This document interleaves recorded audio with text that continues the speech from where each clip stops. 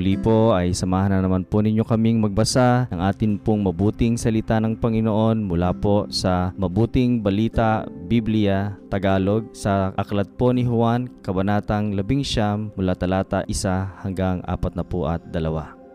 Kaya't ipinakuha ni Pilato si Jesus at ipinahagupit. Ang mga kawal ay kumuha ng halamang matinik, ginawa itong korona at ipinutong kay Jesus. Siya rin ay sinuotan nila ng balabal na kulay ube. Lumapit sila sa kanya at sinabi, "Mabuhay ang hari ng mga Hudyo," at kanilang pinagsasampal si Jesus. Lumabas muli si Pilato at sinabi sa mga tao, "Ihaharap ko siya sa inyo upang malaman ninyo na wala akong nakikitang dahilan upang hatulan siya." At lumabas si Jesus na may koronang tinik at balabal na kulay ube. Sinabi sa kanila ni Pilato, "Pagmasdan ninyo ang taong ito." Pagkakita sa kanya ng mga punong pari at ng mga bantay, sila'y nagsigawan, "Ipako siya sa krus! Ipako sa krus!" Sinabi ni Pilato, "Kayo ang bahala sa kanya at magpako sa kanya sa krus dahil wala akong nakikitang dahilan upang hatulan siya." Sumagot ang mga Hudyo, "Mayroon kaming batas at ayon dito ay nararapat siyang mamatay sapagkat sinasabi niyang siya'y anak ng Diyos." Nang marinig ni Pilato ang sinabi nila, lalo siyang natakot. Muli siyang pumasok sa palasyo at tinanong si Jesus, "Taga saan ka ba?" Subalit hindi tumugon si Jesus. Muling nagtanong si Pilato, "Ayaw mong magsalita sa akin? Hindi mo ba alam na may kapangyarihan akong palayain ka o ipako sa krus?" Sumagot si Jesus, "Hindi ka magkakaroon ng kapangyarihan sa akin kung hindi iyan ibinigay sa iyo mula sa langit. Kaya't mas mabigat ang kasalanan ng nagdala sa akin dito sa harapan mo."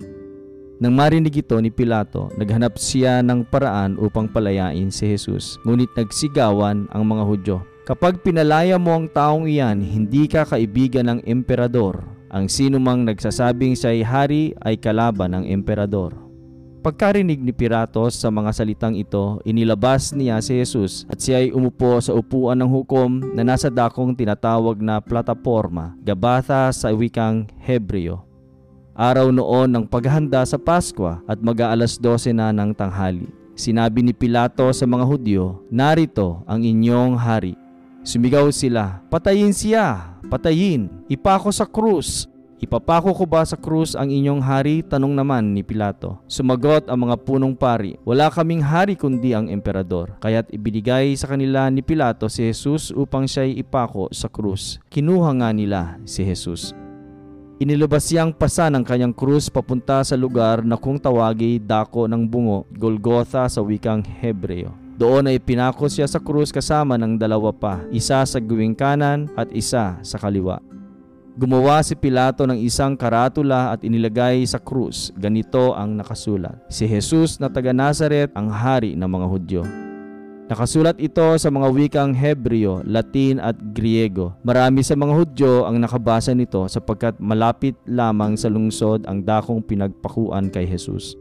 Kaya't sinabi ng mga punong pari kay Pilato, "Huwag ninyong isulat ang hari ng mga Hudyo, kundi sinabi ng taong ito, 'Ako ang hari ng mga Hudyo.'" Ngunit sumagot si Pilato, "Ang naisulat ko'y naisulat ko na."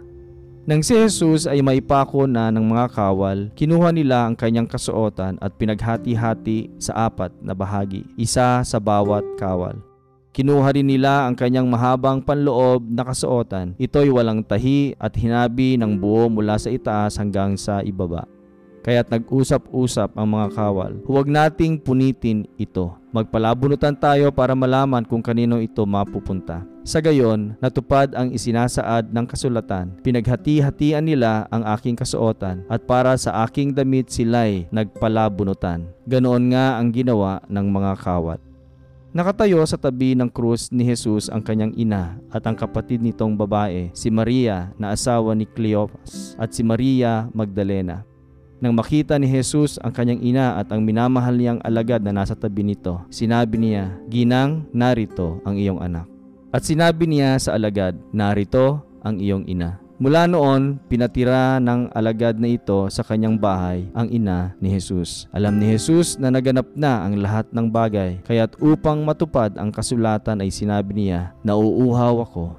May isang mangkok doon na puno ng maasim na alak. Inilubog nila rito ang isang espongha. Ikinabit iyon sa isang tangkay ng hisopo at inilapit sa kanyang bibig.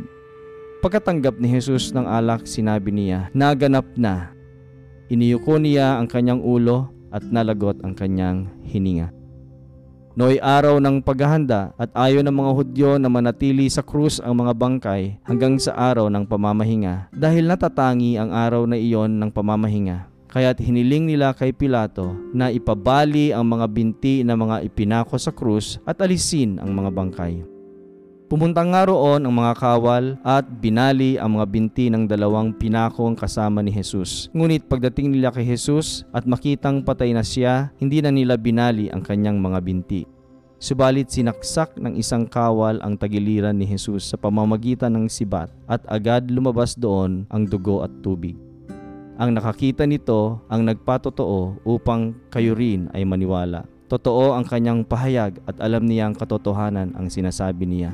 Nangyari ang lahat ng ito upang matupad ang sinasabi sa kasulatan, walang mababali isa man sa mga kanyang mga buto.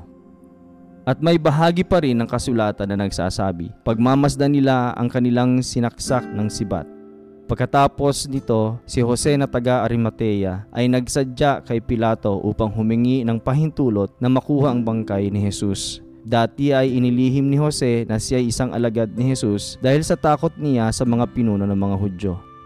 Pinahintulutan naman siya ni Pilato, kaya't kinuha niya ang bangkay ni Jesus. Kasama rin niya si Nicodemo na noong una ay sa gabi nagsadya kay Jesus. May dala itong pabango, mga 30 kilong pinaghalong mira at aloe. Kinuha nila ang bangkay ni Jesus at nilagyan ng pabango at binalot sa telang lino ayon sa kaugalian ng mga Hudyo.